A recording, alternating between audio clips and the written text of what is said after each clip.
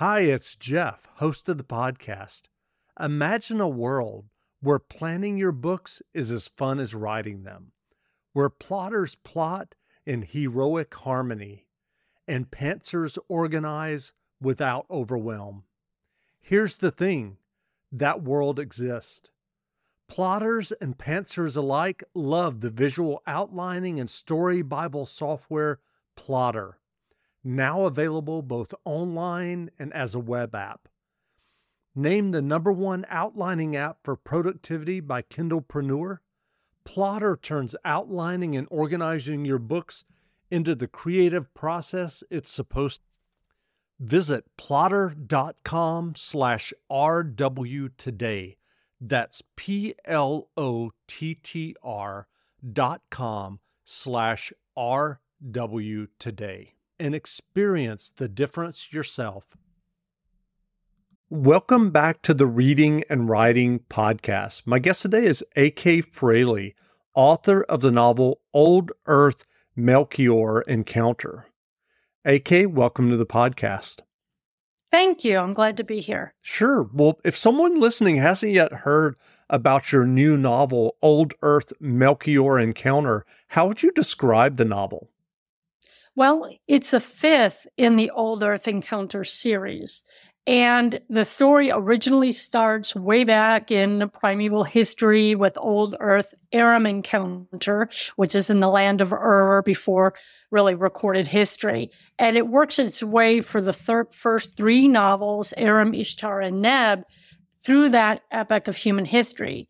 Then it jumps into Georgios, which is the 1st century Britain and the Celtic lands there, and there's a whole story with him. He is a descendant of the first generations that we talk about.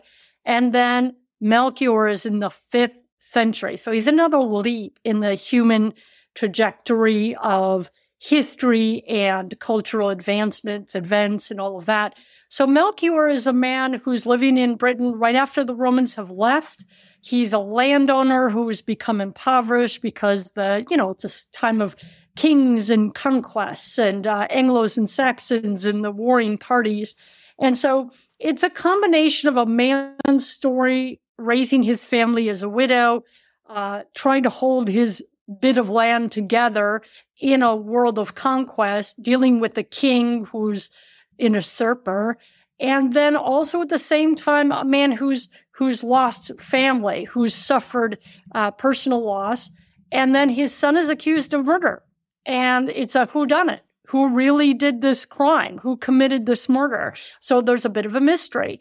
There's also a bit of romance in that his daughter is approached for marriage by one of the landowners, the king himself, and she doesn't want to. So what does a good woman do in this situation? So it's a combination of historical fiction, and then there's the whole science fiction aspect that is continued on through the whole 5 books of a watching universe who's evaluating humanity's growth and development because, of course, they're hidden from us, and they know that, but some of them want to reap the benefits of the planet Earth. And do they have the right to do that yet? Is humanity worth being protected? And so there's a bit of a struggle going on between the alien forces there. So it's a multidimensional story, but it culminates in Old Earth Melchior Encounter. Well, I'm curious, do you remember the original idea or impetus that led you to write the Old Earth series and now your latest novel, Old Earth Melchior Encounter? Well, the original story was just historical fiction. When I first wrote the original 3, actually the original 5, I wrote them as only historical fiction novels. And it was basically, I was looking at how does humanity deal with death? How does humanity deal with the unknown, the supernatural, the formation of religion, this idea of a one God? Where did that come from? And how did people react to that, not only personally, but culturally and society? How does that play out in the long view? So that was the original struggle. And it wasn't so much me telling anybody this is how it looks or this is how it's supposed to be, but more a what if this family lived and they had to deal with these, wars, death, pestilence, just the tragedies of life. How do they handle that? And as they develop, how do they systemize that? And how about the people who are slave raiders and don't care and they want to get as much as they can get? So that's the original story. Now, in 2016, I went back, I looked at the story and I thought, I could do better. And I got a master's degree in creative writing for entertainment through Full Sail University. And their emphasis was very much on storytelling for the movie and television medium, which made me start to look at science fiction and how to retell the story, but from a wider perspective. So I rewrote the original 5 stories, and I brought them into a science fiction world where they're not alone. Humanity probably has never been alone, and yet how would we look from the outside? So that's kind of where it developed from the original. Well, what was your initial writing journey that led you to writing your first stories and getting your first novel published? Well, the very beginning, actually, my husband and I had both lived in cities, and we moved out to the Midwest, and we started having children, and we both were educators, and we decided to homeschool. And in that homeschooling journey, I, as a Catholic, my husband actually was the one who got me into it, was The Lord of the Rings and The Hobbit and all of that, all of Tolkien's works. So I started reading those and reading them to the kids and talking about how characters symbolize for us our journey, our experiences, our vices, our virtues, and all of that. So my husband said, you're doing some pretty interesting stuff here. Why don't you put that in a book? So I did, and it's a nonfiction work. It's called The Road Goes Ever On, A Christian Journey Through the Lord of the Rings. And it's a personal reflection that talks about characters and vices and virtues and how we could apply them in today's world, the rings of power in our society today. But at the same time, that really drew me into the imagination of what does a fantasy or a fictional world tell us, reveal to ourselves about ourselves? And that's what really got me looking back into where's the beginning here? What does the beginning look like? When did human imagination kind of take that spark of self-reflection and begin to decide or think they knew who they are in relation to creation in general, creation stories, ourselves as beings of worth, that we started creating laws, rules of behavior. All of that was in the kind of the back of the mind without actually trying to spell it out, but just kind of exploring what does humanity mean to ourselves as we developed, as we grew. Well, I'm curious, how did you balance a writing career while raising 8 children and homeschooling those children? Well, I always joke around and say the writing kept me sane because it gave me a outlet for dealing with the crisis of the moment, whatever's going on. Of course, we had 8 children. And shortly after I had my 8th, when she was only a few months old, my husband, who had been the biggest supporter in my life and my children's life and our family and our little homestead that we have, he came down with leukemia out of the blue. And we live a very, very kind of back to nature kind of existence, our own garden.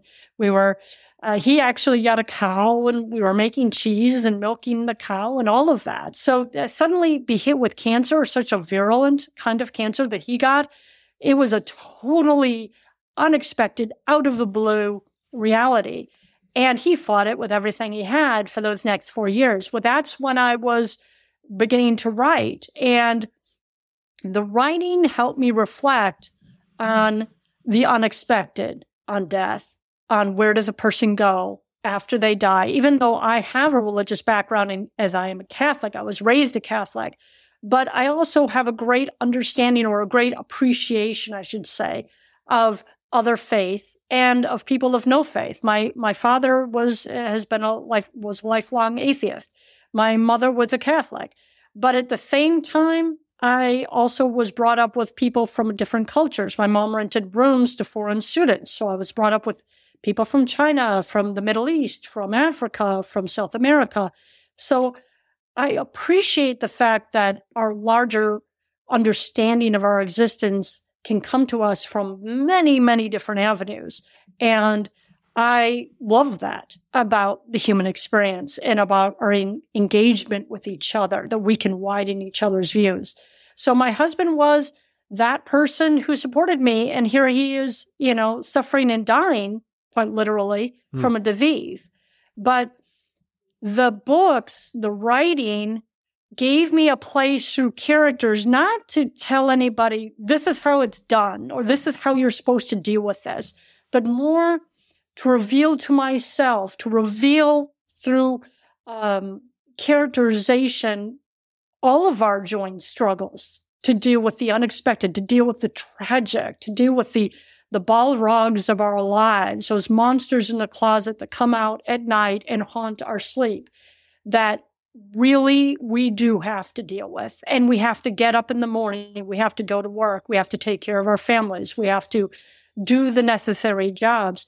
How do we do that and not give in when we feel, totally despairing that we aren't going to get what we want, when something really important is going to be lost to us?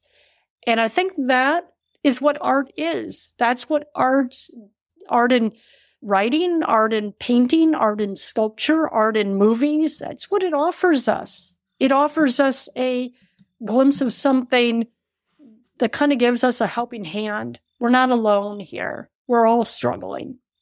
At Parker, our purpose is simple. We want to make the world a better place by working more efficiently, by using more sustainable practices, by developing better technologies. We keep moving forward. With each new idea, innovation, and partnership, we're one step closer to fulfilling our purpose every single day. To find out more, visit parker.com/purpose. Parker, engineering your success. Overdraft fees are just the worst. Get up to $200 in fee-free overdraft with a Chime checking account. Sign up today at chime.com/goals24. Banking services and debit card provided by the Bancorp Bank N.A. or Stride Bank N.A. members FDIC. SpotMe eligibility requirements and overdraft limits apply. As humans, we're naturally driven by the search for better. But when it comes to hiring, the best way to search for a candidate isn't to search at all. Don't search, match with Indeed. When I was looking to hire someone, it was so slow and overwhelming. I wish I had used Indeed. If you need to hire, you need Indeed. Indeed is your matching and hiring platform with over 350 million global monthly visitors, according to Indeed data, and a matching engine that helps you find quality candidates fast. Ditch the busy work. Use Indeed for scheduling, screening, and messaging so you can connect with candidates faster. And Indeed doesn't just help you hire faster. 93% of employers agree Indeed delivers the highest quality matches compared to other job sites, according to a recent Indeed survey. And listeners of this show will get a $75 sponsored job credit to get your jobs more visibility at Indeed.com/podcast. That's Indeed.com/podcast. Terms and conditions apply. Well, I'm curious about your writing process as you're working on a novel. Do you outline the novel extensively, or do you dive into the narrative and just see where it takes you? Well, originally it was very much character-based. I had a character, and I really liked this character, and I was taking him on a particular journey. There was an end point, but I had no idea how we were going to get there. And then new characters would intrigue me, and they would come out. So one of the things I started to do early on, and you'll see it on my website, akfraley.com, is on Fridays, I used to have just short stories or background stories. Now I have poetry and I have stories and I have book excerpts. But those stories basically were character background stories where I would write some conflict that this character was going through, was working out. And it gave me an understanding of who this character was. And that gave me the kind of know-how to move the novel into a workable zone. This is a character moving through these steps to figure something out, to solve a crisis, a problem. As I've gone back and rewritten, and then as I've moved into other novels and I've gone into the New Earth world, there was a book, Last of Her Kind, which became the fulcrum. It's a contemporary science fiction novel. And then I moved into the New Earth world. They're all characters that are descendants of the original 5 books, descendants of Melchior. And those, as I go along, I'm doing more outlining because they're complicated and they have a lot of different branches. So I do a little bit more outlining in that I know where certain subplots need to go. And then at the same time, I have more of a sense of that I really, really need to hammer down the environment. Science fiction, you got to hammer that environment because otherwise readers are left going, I don't know where you are. I don't know what this looks like.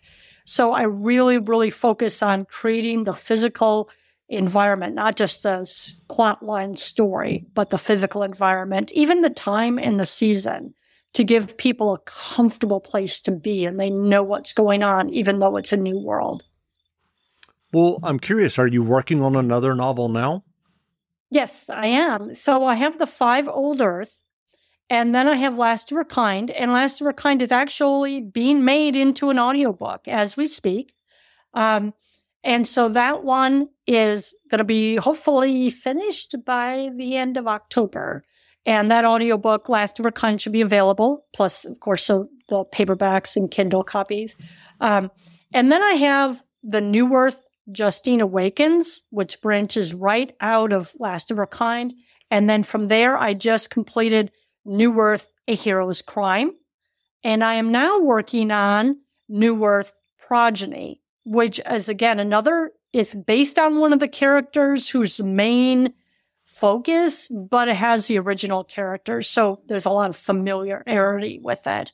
So yeah, that one. And this one, as I'm working on Progeny, I am very much hammering on, okay, this is where I need to get to. So there is a structure. And there is also a lot of real emphasis on making sure the environment is clear for readers. That's great. Well, what writing advice would you offer for those who are working on their own stories or novels? Well, even though I don't read a lot of his work, Stephen King, I believe it is, wrote a really excellent novel on writing, on how to write. He uses a lot more cuss words than I would ever use, but his information is actually very valid. The whole idea of especially creating an environment that you don't need to describe the kitchen table because most people have experience with kitchen tables. But if you're talking about something that's completely new, then you need to go into more detail and not over explaining to an audience information that they already know. There's a lot of filler. So he has some very good information that also a basic grammar book that hits on the information of making sure that your structure is clear, your writing is clear. Granted, characters may have dialogue that uses a lot of slang or whatever reflects their personal situation. But it's very important for the author themselves to recognize there are certain rules of English that will help make the reading clear for the story clear for readers. I do a lot of editing for the different publishers. And as I edit, I am reminded constantly that people know what they're trying to say, but if they get the story out of sync or the sentence out of order, it can come across as very confusing, even absurd, and not what they mean at all. So structure of English writing, a basic grammar book will help out. That's one thing. You can break the rules, but just make sure you know the rules so that your writing is clear and readers can understand what you're saying. Those are two very helpful, tips that I would give. Well, what books have you read recently that you enjoyed? Actually, I've been rereading some of the old books that I read to the kids, the Narnias, the Tolkien books, the Anne of Green Gables, just because they're so vivid. Their environments are so vivid. And that helps to spark my imagination, my mind in the colors of different environments. I've also read a book called Your Brain on Music, which was very interesting because it talks a lot about the science and data of how human beings respond to music. And there's a lot of interesting new information coming about how our minds work and the effects of what we hear and listen to, and the sounds effect on our mood and on our psyche. And I thought that was very interesting, and it really sparked some train of thoughts that help. Basically, the more engaged you are in learning about new things, whatever strikes your fancy, it could be biology, it could be the study of plants, it could be, going out in the garden and listening to what's out in nature, or, going to your favorite band, but something that continuously sparks your engagement in learning. That's one of the best ways, I think, to keep yourself sharp for writing vividly, clearly, engaging in new conversations through your writing, so that you're not just repeating, the same old thing. You're engaging in some new explorations. Well, where can people find you online if they'd like to learn more about you and your novels? akfraley.com. It's my website. I have all my books on there. You can also go to my Amazon page. Just look up A.K. Fraley on Amazon, and my books are on there. And my bio and all my information, interviews I've done, things like that, are all available. I even have a YouTube channel. Like I said, I have 4 books that'll be coming out on Audible, hopefully by the end of October. 2 of them are science fiction. Homestead, it's a standalone, and then Last of a Kind. I also have the two nonfictions, which is The Road Goes Ever On, A Christian Journey Through the Lord of the Rings, and then I have a self-reflection book that is about my personal journey raising kids as a widow in a homeschooling environment. It's called My Road Goes Ever On, Spiritual Brain, Human Journey. So those are all available, and they'll be all on Audible pretty soon. That's great. Well, again, we've been speaking with A.K. Fraley, author of the new novel, Old Earth Melchior Encounter. The novel is on sale now, so go buy a copy. And A.K., thanks for doing this interview. I appreciate it. Thank you so much, Jeff. Have a wonderful weekend. Wonderful.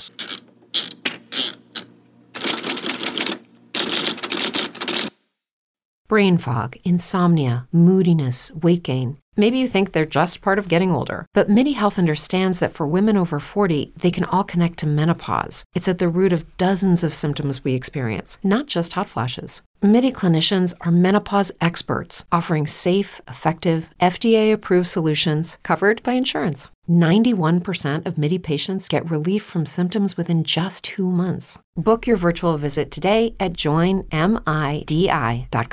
At Parker, our purpose is simple. We want to make the world a better place by working more efficiently, by using more sustainable practices, by developing better technologies. We keep moving forward.